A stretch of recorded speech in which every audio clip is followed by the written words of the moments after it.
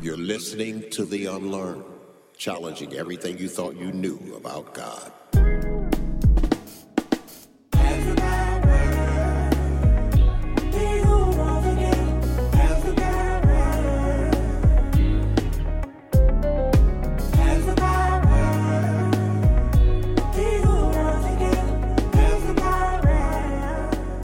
Well, welcome back. So glad that you could join me today.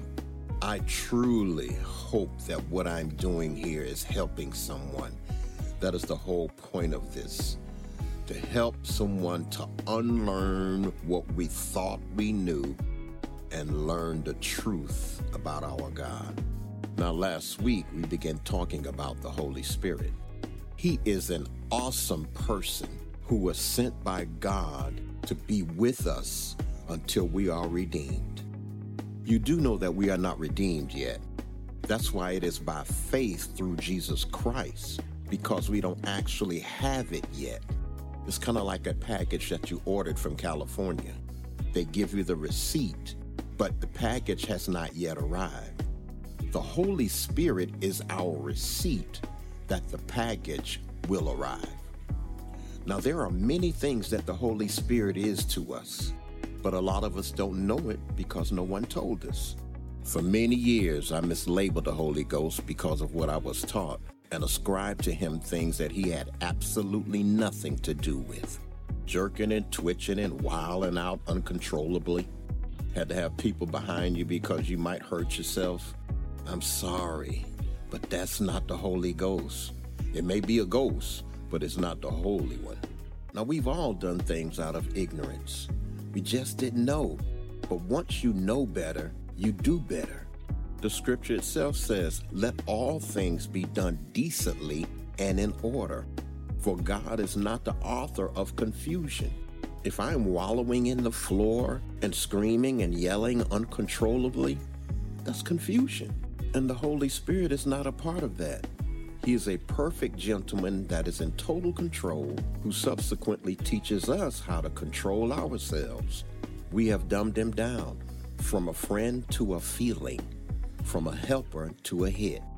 Learn to utilize his availability. He lives in you. Talk to him. Like I said before, there are many things that he is to us. Here are a few of them. First and foremost, he's the comforter. So much so that is what Jesus named him when he spoke of his dissension. He's our comforter. He's our helper. And he'll help you with the most minute things. There's nothing too insignificant for him. I can't tell you how many times I've asked him to help me find my car keys. Ask him. That's what he's here for. He's a teacher.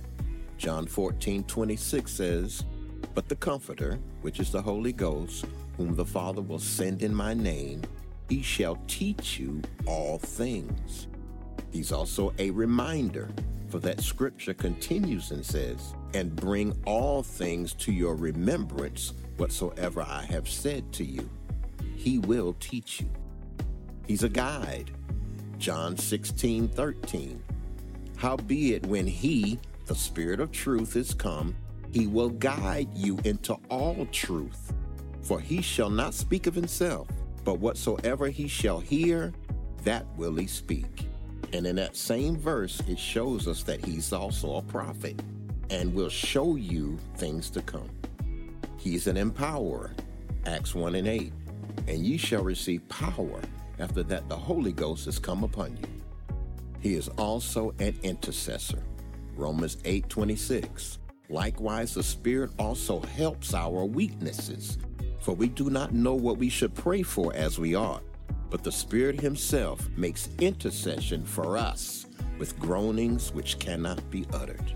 You do know that you can have the Holy Spirit and yet he not be active in your life. You have to activate him. Ask him to be a part of your daily affairs. He will. Well, until next time on The Unlearned.